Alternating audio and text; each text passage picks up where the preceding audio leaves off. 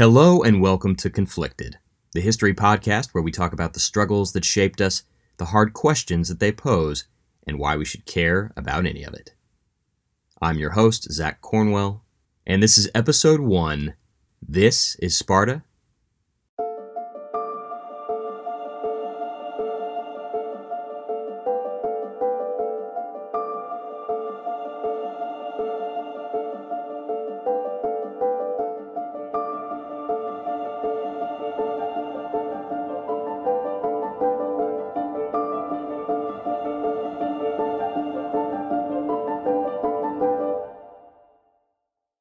In 2006, a movie was released.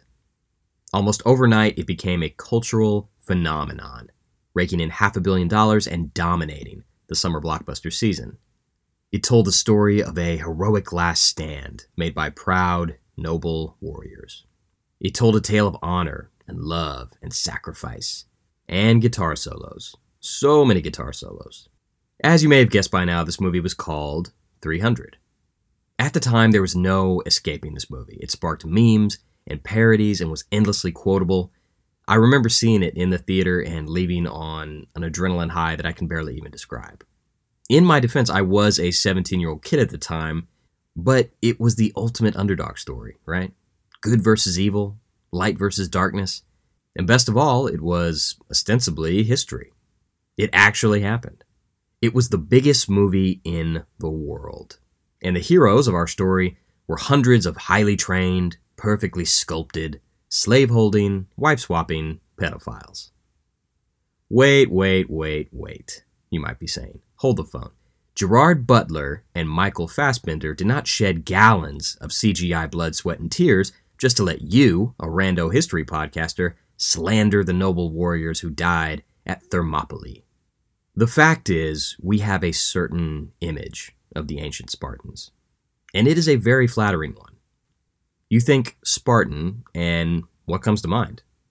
Badass, soldier, honor, brotherhood, athleticism, patriotism, democracy, bravery. Spartan imagery is everywhere in our culture. The timeless visual of the battle-hardened Spartan warrior, or hoplite, has been utilized in almost every strata of society. From high school football teams, to fitness clubs, to tech and software companies, even cleaning products. That ubiquitous obsession with the Spartan hoplite is built on a very rosy characterization of who these guys were, what kind of lives they led, and the society that created them. Because underneath the legend and the myth, there's a darker reality that would contrast pretty sharply with our progressive post-Enlightenment values. And the irony of that is stark, considering how emblematic the Spartans have become as staunch defenders of what some would call, quote, Western values. Like all societies, they were a bundle of flaws and contradictions. There are things to both admire and detest about that scrappy little city-state on the Aegean. And we can learn a lot more from them than how to get shredded six-pack abs, bruh. It's thought that the ancestors of the people who would eventually found the city of Sparta came from the island of Crete. But Sparta didn't really become the Sparta that we know and love until the 9th century BC, when a guy named Lycurgus the Lawmaker comes along. We don't really know if he was a real guy or an amalgam of different Spartan leaders who lived at the same time. But according to Plutarch, a Greek writer who lived much later, Lycurgus set down many of the codes and laws that came to define the city-state of Sparta and made their culture so unique from the rest of the Greek world. But the linchpin of Spartan society, the thing that every single aspect of their culture orbited around, was war. Every cog and gear in the Spartan machine turned for the purpose of developing the most effective and powerful career soldiers in the Greek world. And we know that they, more or less, accomplished this. But how did they accomplish it? Back to our buddy Lycurgus for just a minute. When he comes to power, he makes 3 big changes that really set the mold for what Sparta is going to become and the overall trajectory it's going to take. First of all, he stabilizes the government by installing a series of complex, interlocking power structures.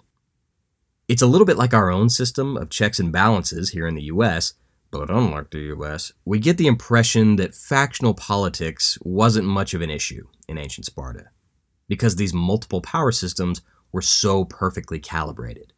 They had not one, but two kings who shared power as dual figureheads of the government. But their power wasn't absolute. There was also a small council of elected officials called ephors that could serve as a power check to the two kings. New ephors would be elected and swapped in and out regularly to keep power from staying in anyone's hands for too long. And on top of all that, there was also a council of elders called the Gerousia, which were elected for life and could influence the decisions of the other branches of government. And it all worked pretty well. It's not unlike how the United States government is supposed to work in theory, where each branch exercises checks and balances to reach the best decision for the people. There's a temptation to assume that all Greek city-states were hardcore democracies like Athens. But Sparta created a unique blend of monarchy, oligarchy, and democracy that just worked really well for them. And on paper, that all sounds well and good.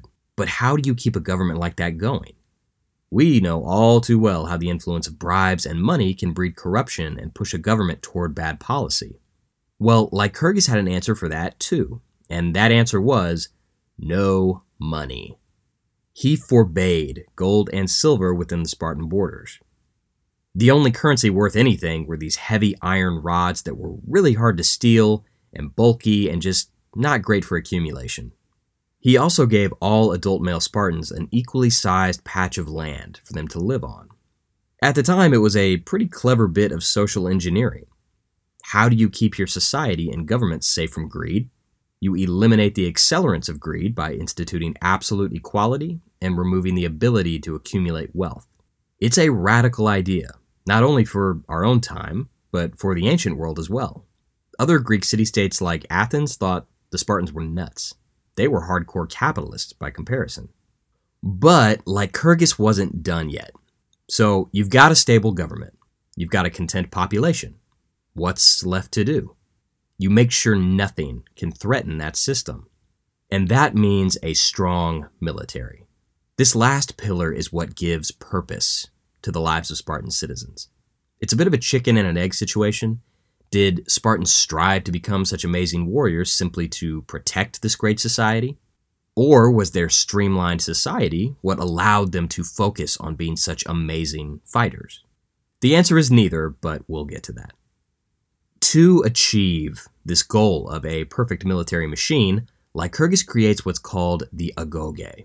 It's a huge school where all Spartan boys, starting at the age of 7, go to in order to learn the arts of war. They say goodbye to their families, and they don't come out of there until they're 20 years old. They undergo intense physical training every day. Imagine a CrossFit session from hell that lasts your entire childhood. They were beaten, they received very harsh punishments when they failed, and it was incredibly rigorous. But you could not argue with the results. The system produced the finest soldiers in ancient Greece. This is where the utopian veneer begins to slip away, and we start to see the darker side of the Spartan lifestyle. I'm going to put a caveat on this next part because there is a lot of heated debate about it. Historians still have intense, even emotional disagreements on what the exact nature of this next facet of Spartan boyhood was, because it's a bit of a doozy. The Spartans were enthusiastic pederasts.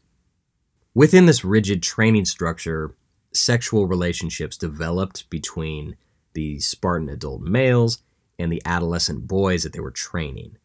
Now let's just get it out of the way that this is nasty and horrifying and absolutely unacceptable to our modern moral compass.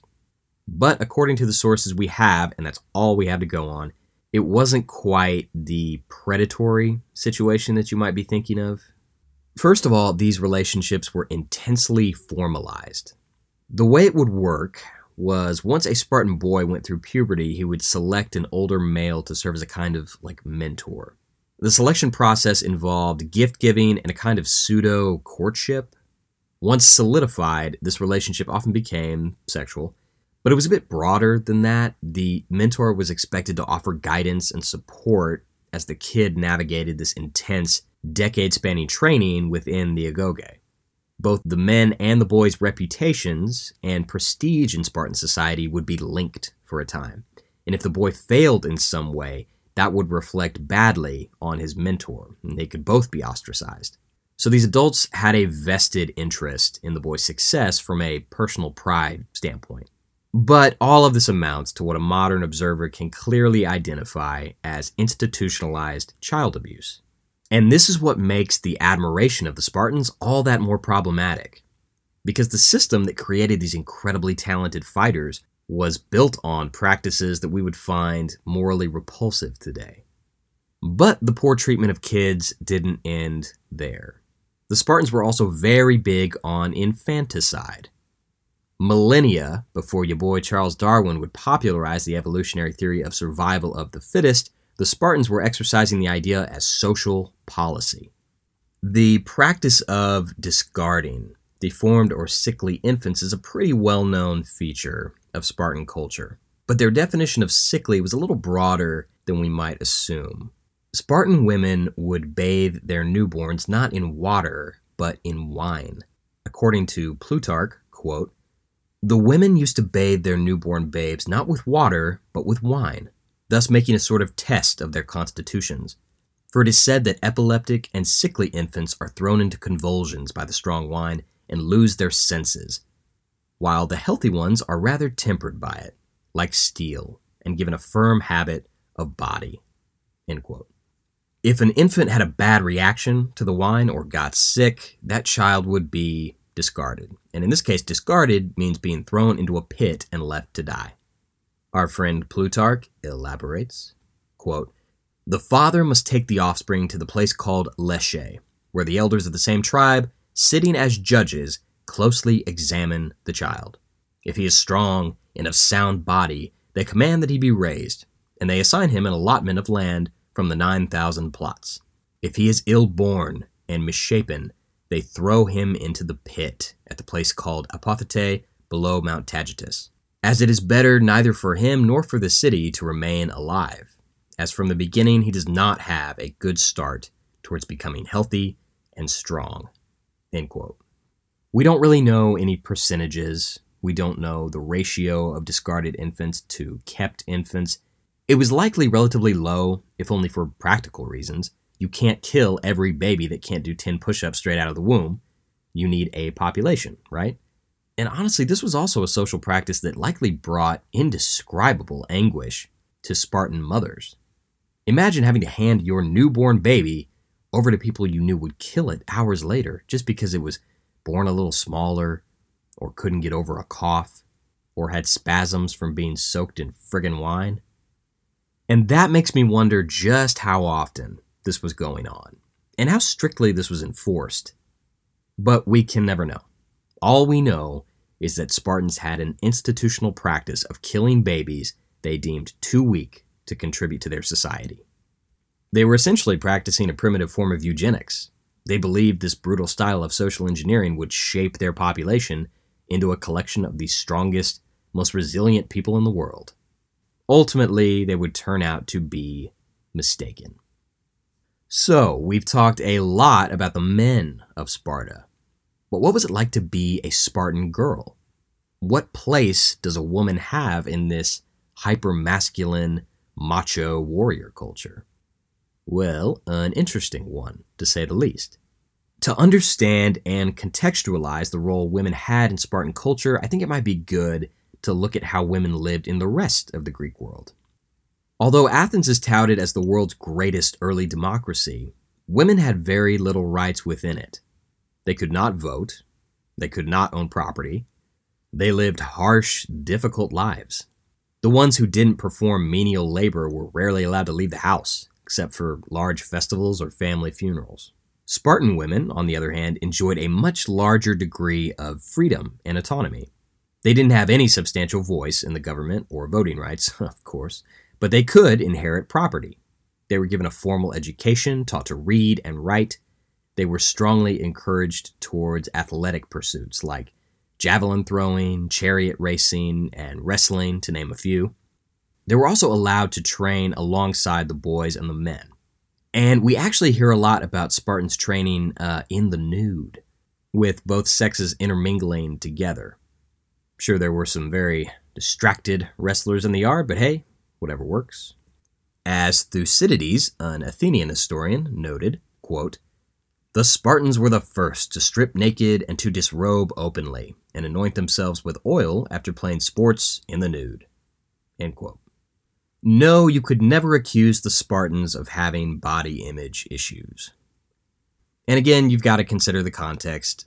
Everything about Spartan society was done with a purpose. That singular, obsessive goal of a strong military guided every single decision. The men and women were allowed to train together, and did so in the nude, not just because they wanted to crush it at the next Olympics, but to create an environment that would facilitate courtship, marriage, and the creation of more healthy Spartan babies. Here's another interesting anecdote from Plutarch regarding a quote attributed to a Spartan queen named Gorgo. Quote, "Wherefore they led to think and speak as Gorgo, the wife of Leonidas, is said to have done. When some foreign woman, as it would seem, said to her, quote, 'You Spartan women are the only ones who rule their men,' she answered, 'Yes, we are the only ones who give birth to men.'" As quotes go, that's pretty awesome. But anyway, moving on. Spartan marriages were far from what we would consider traditional. Actually, they were downright libertine. They closely resembled what we would call open marriages today, meaning you can sleep around so long as you have the go-ahead from your spouse. It wasn't uncommon for men to approach other men and ask them if they could have sex with their wives, so long as the women consented, and women could do the same. If they saw a young Spartan dude that they had the hots for, they could act on it if their husband agreed. If you were an older man and had a young wife, you might try and facilitate hookups between her and men of a similar age. It's hard for most of us to wrap our heads around, but the jealousy just wasn't there. It was all rationalized by the overarching goal of wanting to make as many healthy babies as possible. Everything in Sparta, all the way down to sex and marriage, was viewed through the lens of maintaining a strong military. Now, when you read about all the stuff we've been talking about, a big question starts to pop up. How did they have time to do all of this? I mean, most of us can barely make it to the gym for a 45-minute workout after the daily grind. How were the Spartans able to devote every waking moment towards athletic pursuits, combat training, and physical perfection? How were they able to remain in peak condition and train all day, every day? How was it possible for almost every single Spartan man and woman to do this? After all, who was working the fields, man? Who was cooking the food, cleaning the streets, sewing the clothes, making the weapons, gathering the water, building the houses? The answer is slaves. The Spartans had a massive slave population. They were called the Helots, and the Helots were made up of the populations of neighboring Greek states that the Spartans had defeated in war and then brought back home for the purpose of forced labor. Just as the wealth of the antebellum South was built on the backs of kidnapped Africans, the wealth and power of Sparta was made possible by the subjugation and enslavement of their neighbors. This is something I think a lot of us forget about when talking about ancient cultures. Slavery was very, very common. The societies that we idolize from antiquity, like Imperial Rome or ancient Egypt, were more often than not built and sustained by a substantial slave population, and full of practices that were just as brutal, if not more so, than the transatlantic slavery that we're only a few generations removed from here in the States. But the Spartans had a bit of a complex about the whole slavery thing. There was an atmosphere of paranoia about the Helots and the threat that they posed, because the Helots outnumbered the Spartans 7-1. And on top of those numerical issues, these slaves lived and worked among their masters. They were embedded into society. And if a revolt sprang up, it could happen suddenly and completely without warning. The Spartans knew that they had this dagger hovering over their backs every single hour of every single day. So they do what all slavers do and use fear to maintain that control. They terrorized the Helots constantly to keep them in line, and they do it in a few different ways. Plutarch tells us about a little yearly tradition that they had where war would be declared on the Helots. Small teams of the youngest, strongest Spartan warriors would roam the countryside, killing slaves at will, usually seeking out the strongest or the fittest. The closest analogy I can think of is The Purge. You know, those horror movies where for one night a year all crime is legal, including murder. It wasn't quite that anarchic, but for the Helots, you can imagine the vibe is pretty similar. You know this is coming every year, like clockwork, and you just have to hope and pray that you weren't targeted in one of these violent raids by these Spartan warriors. They were called the Crypteia. This tradition served a dual purpose. It put the fear of God into the Helots, but it was also a rite of passage for the young Spartan warriors. And on top of all that, the Helots were also humiliated on a regular basis. Plutarch tells us, quote, "And in other ways they were also harsh and cruel to the Helots. For instance, they would force them to drink too much strong wine and then introduce them into their public halls to show the young men what a thing drunkenness was. They also ordered them to sing songs and dance dances that were low and ridiculous." End quote. So just a little light hazing to really let these slaves know what was what. And like most slavers, the Spartans weren't above using their property as sex objects either. The justification for this was by having sex with their slaves, they were replenishing the Helot population. It was a renewable resource. Although, if the Helot woman gave birth to a girl, that child was often killed. Only healthy male babies were considered useful. And who knows what the ratio was between consenting encounters and non-consenting encounters. It's impossible to really pin down, but come on. The Helots had no choice in any of this, so draw your own conclusions on that last point. So we've talked a lot about Spartan society and culture. We've peeled back the veneer of legend and looked into the seedier side of their society. But where did they go? What happened to these hardcore warriors? How long could a society like this survive?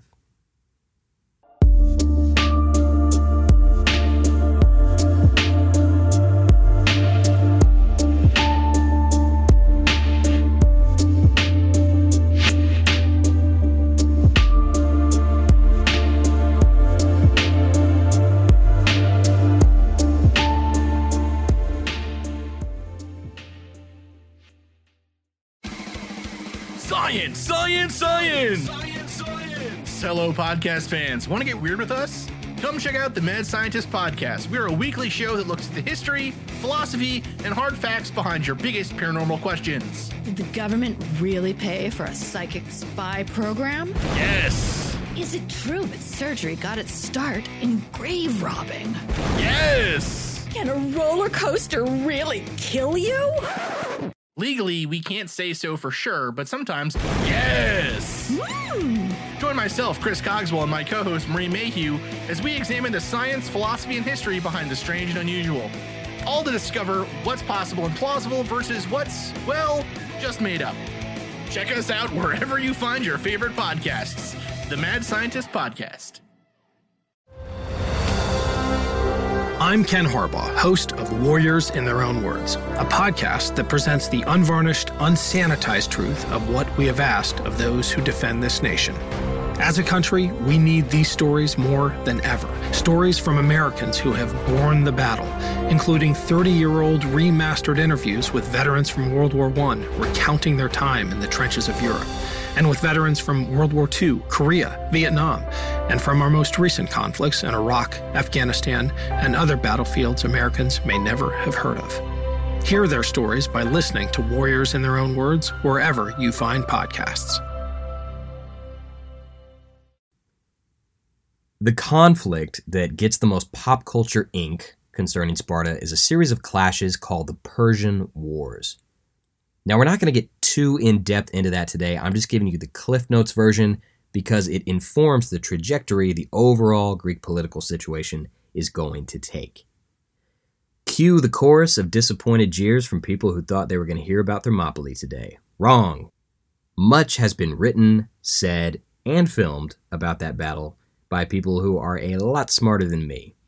So while we won't be going too much into that stuff, I do want to step back and take a look at Sparta's overall role in the Persian Wars, or lack thereof.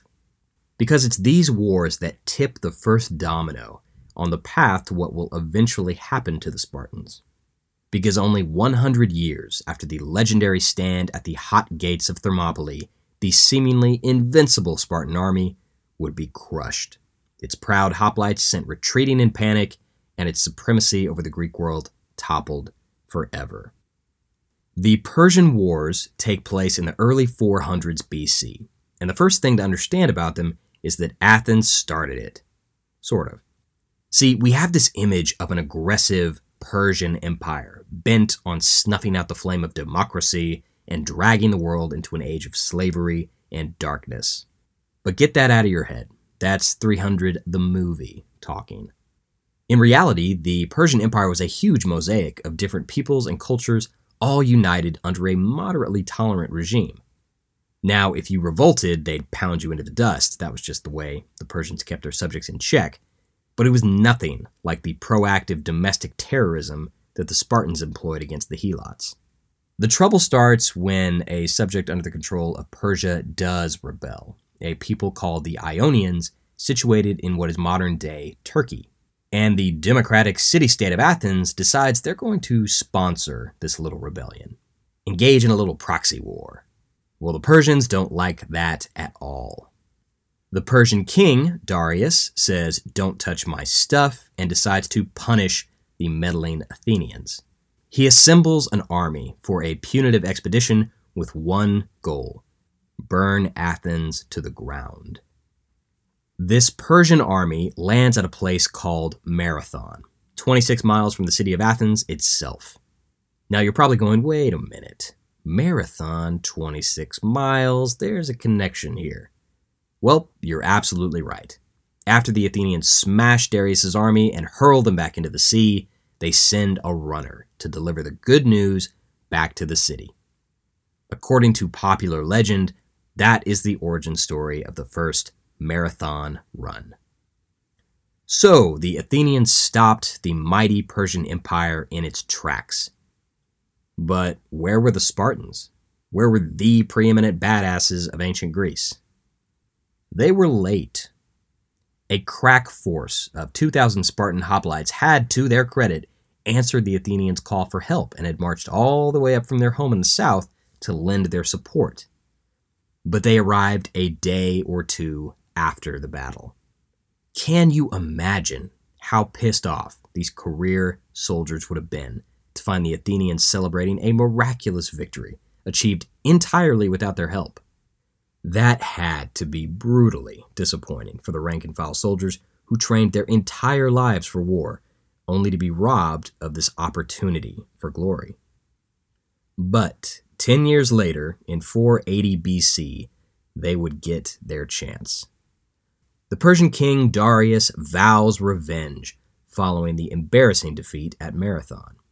But he dies before he can assemble another army for round 2. He has a son, though, Xerxes, who can't let the Athenians' humiliation of dear old dad stand. And Xerxes is not taking any chances this time. 10 years after his father's initial invasion, he assembles a much larger force, well into the hundreds of thousands, and sails back to Greece to kick these audacious Athenians in the teeth. So when Xerxes and his giant army land in northern Greece, a small elite force of Spartan hoplites and one of their kings, the famous Leonidas, haul ass up to the narrow pass at Thermopylae and hold the Persians off for 3 days. They don't do it alone, though. They are joined by a small coalition from other Greek city-states, but eventually they are all overwhelmed by the superior numbers and killed mostly to a man. In my opinion, and again, I am not a historian, I'm just connecting the dots here, I think that King Leonidas and his 300 Spartans were motivated by a little more than patriotic duty and self-sacrifice. The Spartan absence at Marathon, 10 years earlier, had to have been a huge sore spot.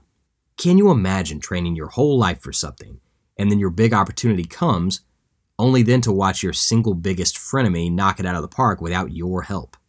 These guys had something to prove. And it's undeniable, the Battle of Thermopylae is such a potent symbol of resilience and sacrifice. It's no wonder it's etched into our historical memory. It's inspiring. You can't help but admire their bravery. When the Persians demand the Spartans surrender their weapons, they send back the response, Molan Labe, or come and take it. 1,351 years later, outnumbered revolutionaries would stitch the very same slogan on a battle flag in Gonzales, Texas. It's a good slogan. So the small Spartan force helps delay the Persians, not to mention rattle the hell out of them, while the other Greek city-states organize their defenses. Shortly after Thermopylae, the Persian navy engages the Greeks near an island called Salamis. The Greeks wreck shop and cripple the Persian armada. It's a huge win for Athens in particular, who is developing into a formidable naval power. That's going to be important later. King Xerxes quietly slinks back to Persia, but he's not whipped yet. He leaves the command of his remaining ground forces to one of his generals. The big climax of the Persian Wars is a battle called Plataea. I'm going to go ahead and indulge in a little Lord of the Rings reference here and say that this is the equivalent of the climactic battle at the end of Return of the King that decides the entire war. It's huge. You can never fully trust numbers when it comes to history, but historians generally agree that 100,000 Greeks faced off against a Persian army of similar size at Plataea. Everybody is there.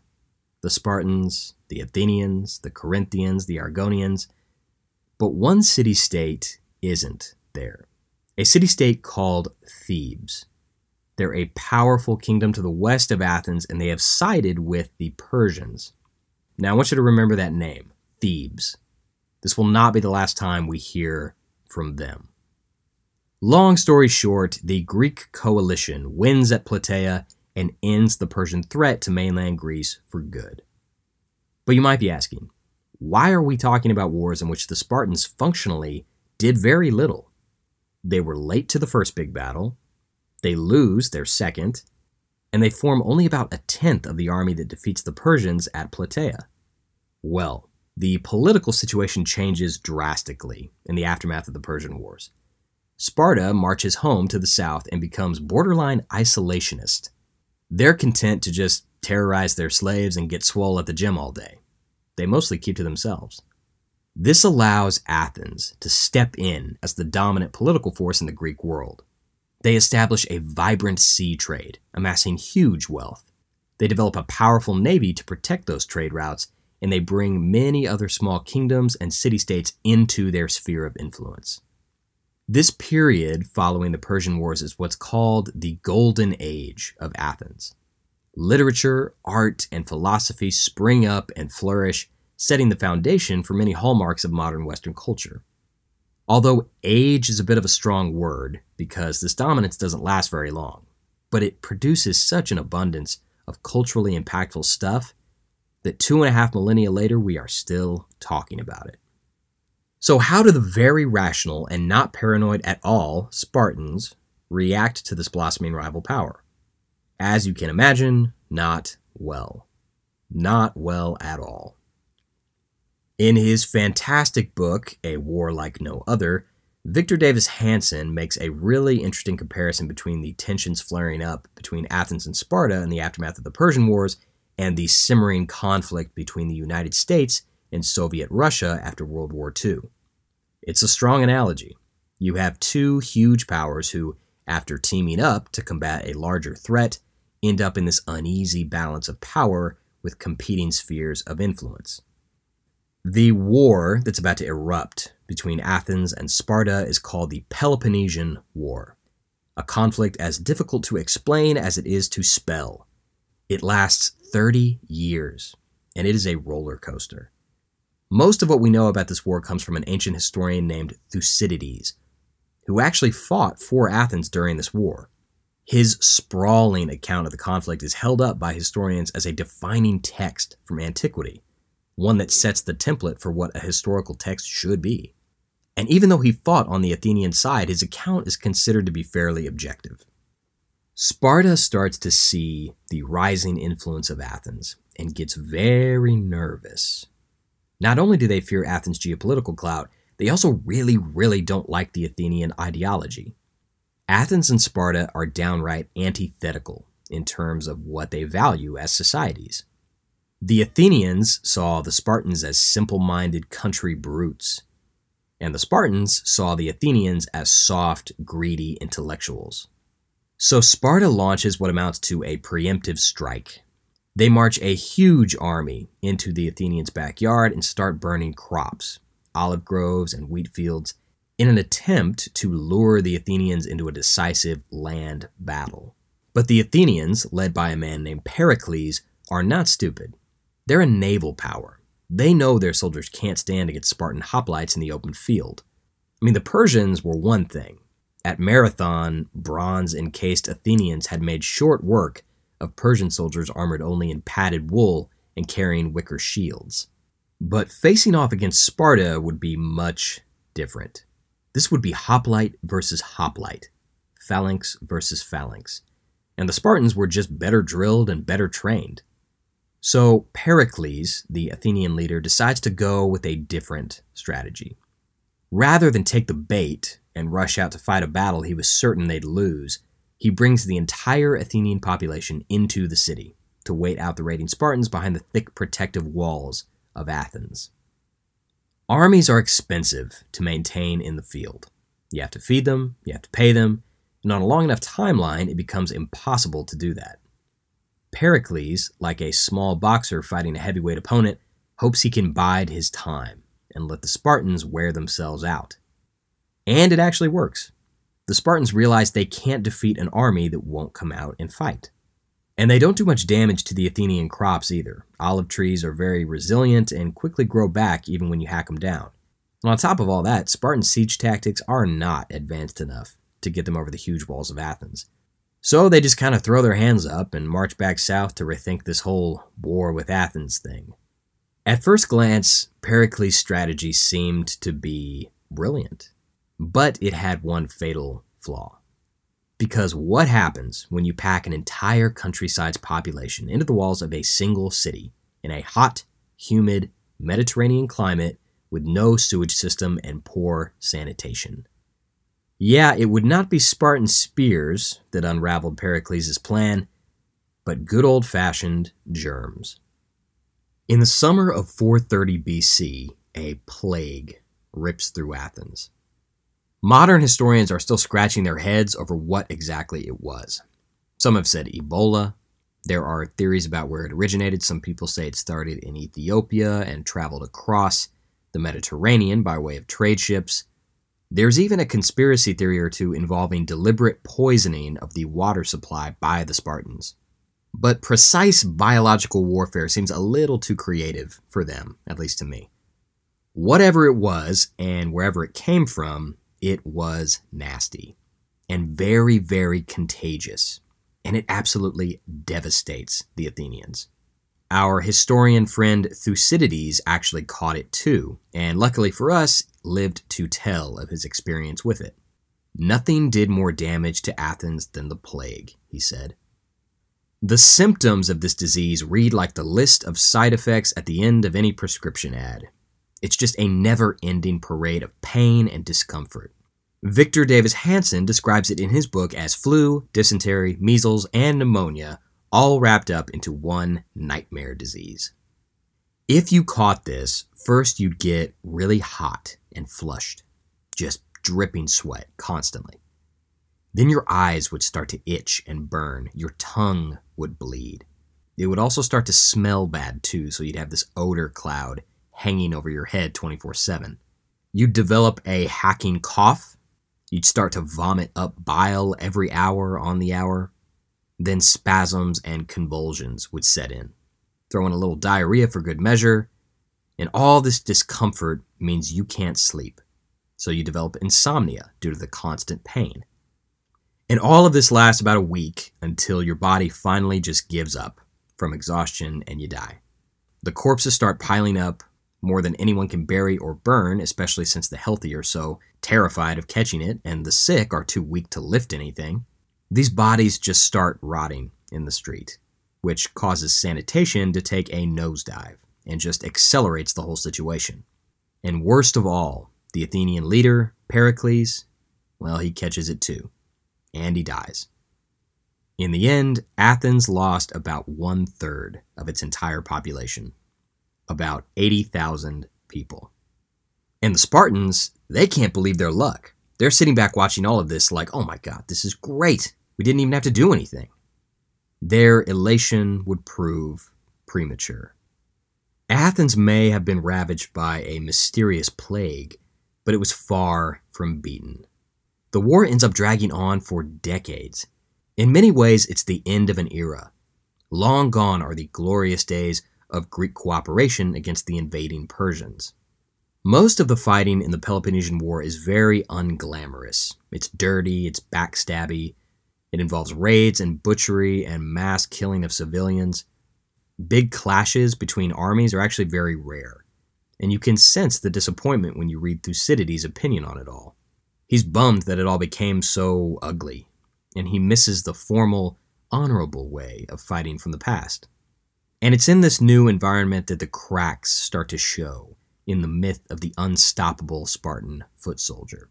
In one battle, 120 elite Spartan soldiers, the best of the best, their version of the Navy SEALs basically, get surrounded and actually surrender to the Athenians. This horrifies the people back home.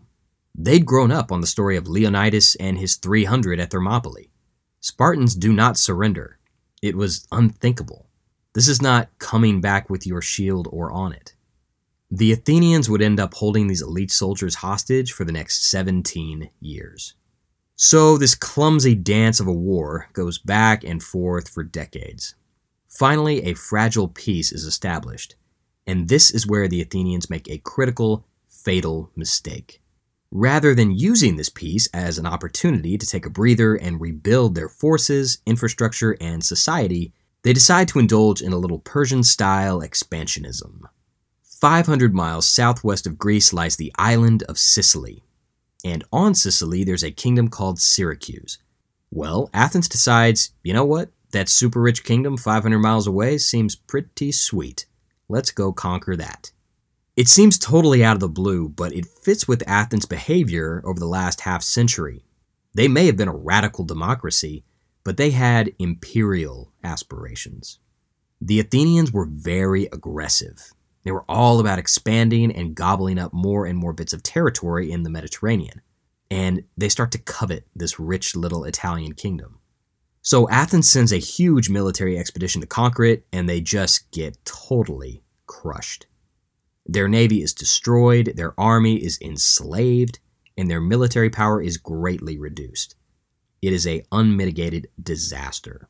Sparta sees its opportunity. This is their opening. The peace is broken, and they march into Athenian territory. But they've still got a problem. They don't have a great navy. Not one strong enough to sack Athens, anyway. They need money to build those ships and hire those rowers. So who comes to their aid? None other than their old enemy, the Persians. Remember, Persia's original beef was with Athens, and they figured the best way to destroy the Greeks was not to take them all on at once, but to turn them against each other. So the Persians bankroll Sparta, and they're soon able to build lots of ships and hire lots of guys. It's ironic, only a single generation after Thermopylae, the Spartans have been transformed into Persian stooges, pawns in a larger geopolitical game. The Spartans used their shiny new fleet to finally, after 30 years of bloody fighting, surround the city of Athens, force it to surrender, and end the Peloponnesian War.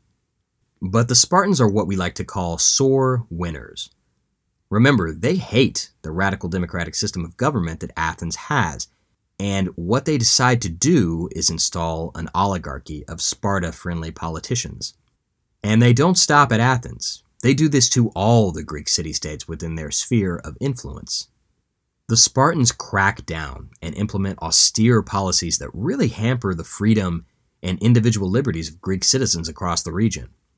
Ironically, it wasn't Persia that would threaten the freedom of Greeks, but the Spartans themselves. Now, I don't know about you, but I wouldn't want to live under a government run by humorless, slave-holding bodybuilders. And neither do the people of Thebes. Remember them? The guys who'd sat out the fight against the Persians a couple generations back? Well, some Theban revolutionaries say, enough of these Spartan punks, we are taking back our city. And these guys successfully initiate a coup against the Spartan ruling class and get control back over Thebes. Now, they just have one problem. If they want to stay in control of their city, they need to win a decisive victory over Sparta. But everyone knows you can't beat Sparta on land. Sure, they had the occasional hiccup, but by and large, there's just no way. They're too strong and their soldiers are too good. But the Thebans have a secret advantage. They know Spartan battle tactics backwards and forwards. They had been an ally of Sparta in the war against Athens. 3 decades of seeing how the Spartan army operated up close and personal. They knew all their strengths and weaknesses. They had the playbook. The Spartan and Theban armies meet at a place called Leuctra. Now, before we get into this, I know there have been a lot of battles in this episode, which stands to reason we are talking about a fitness cult of super soldiers, but this is the big one, okay? The Battle of Leuctra in 371 BC takes place more than 100 years after the famous last stand at Thermopylae.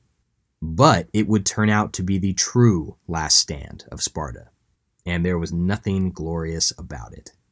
The Spartans have marched into Theban territory with the intent of making an example. They're led by one of their kings, a guy named Cleombrotus. He's got 700 hoplites under his command, not a big number, but he does have about 10,000 allied infantry backing him up.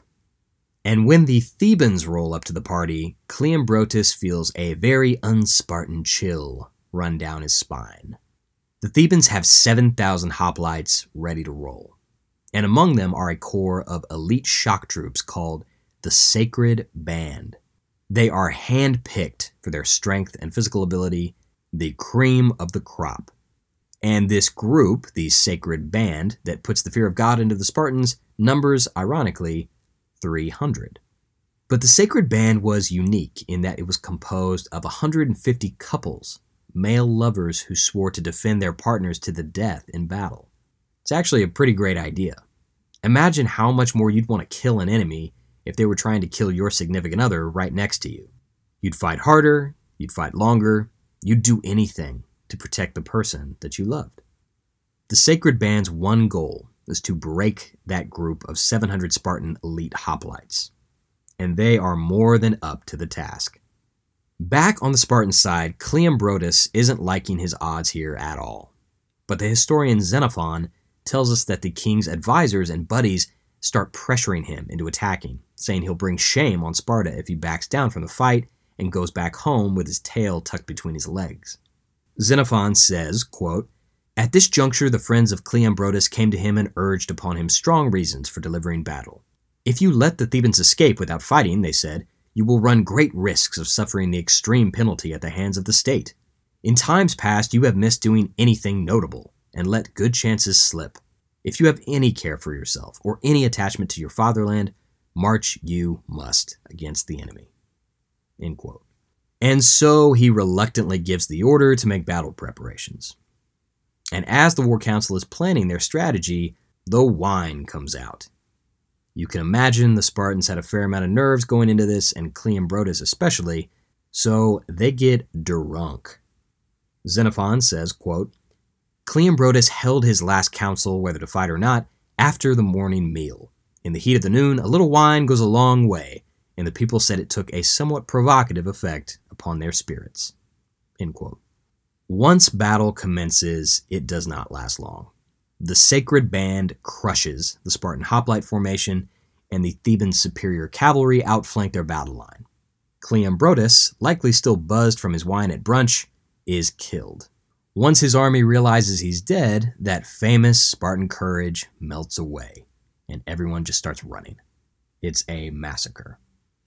The city-state of Sparta would never recover from this defeat. After the Battle of Leuctra, Sparta goes into decline. It's a slow death stretching across centuries. And once the Roman Empire eventually marches in and takes over, their fate was sealed. At the height of imperial Rome, Sparta actually became a fairly popular tourist destination.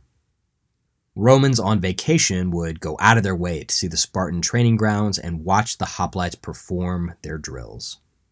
What was once the most powerful city-state in Greece ultimately became an ancient version of Disneyland. So why talk about any of this at all? Why talk about Sparta and the wars it fought? Other nations and city-states were much more influential from a geopolitical standpoint, but most people don't know the name Macedonia, or Boeotia, or Thebes, or Argos, or Corinth. But everyone knows Sparta. There's just something about them that seems to capture our imaginations. They're part of who we are, and that's why it's important to understand who they really were. And I'm not saying it's wrong to admire aspects of Sparta. There's plenty to admire about them. I still enjoy the story of the 300 Spartans as much as anybody. But as the centuries grind on, subtlety tends to fall away. Time starts to sand down the rough edges of the figures from our past. The characterization of historical figures often becomes very binary. Good or bad, weak or strong, right or wrong. The truth is there's a danger to idealizing our ancestors, whether it's the warriors of Sparta or the founding fathers of the United States. The truth is none of them had it figured out, and the more we understand about them, the more we can learn about ourselves, what we value, what we fear, and what we're capable of. This has been Conflicted. Thanks for listening.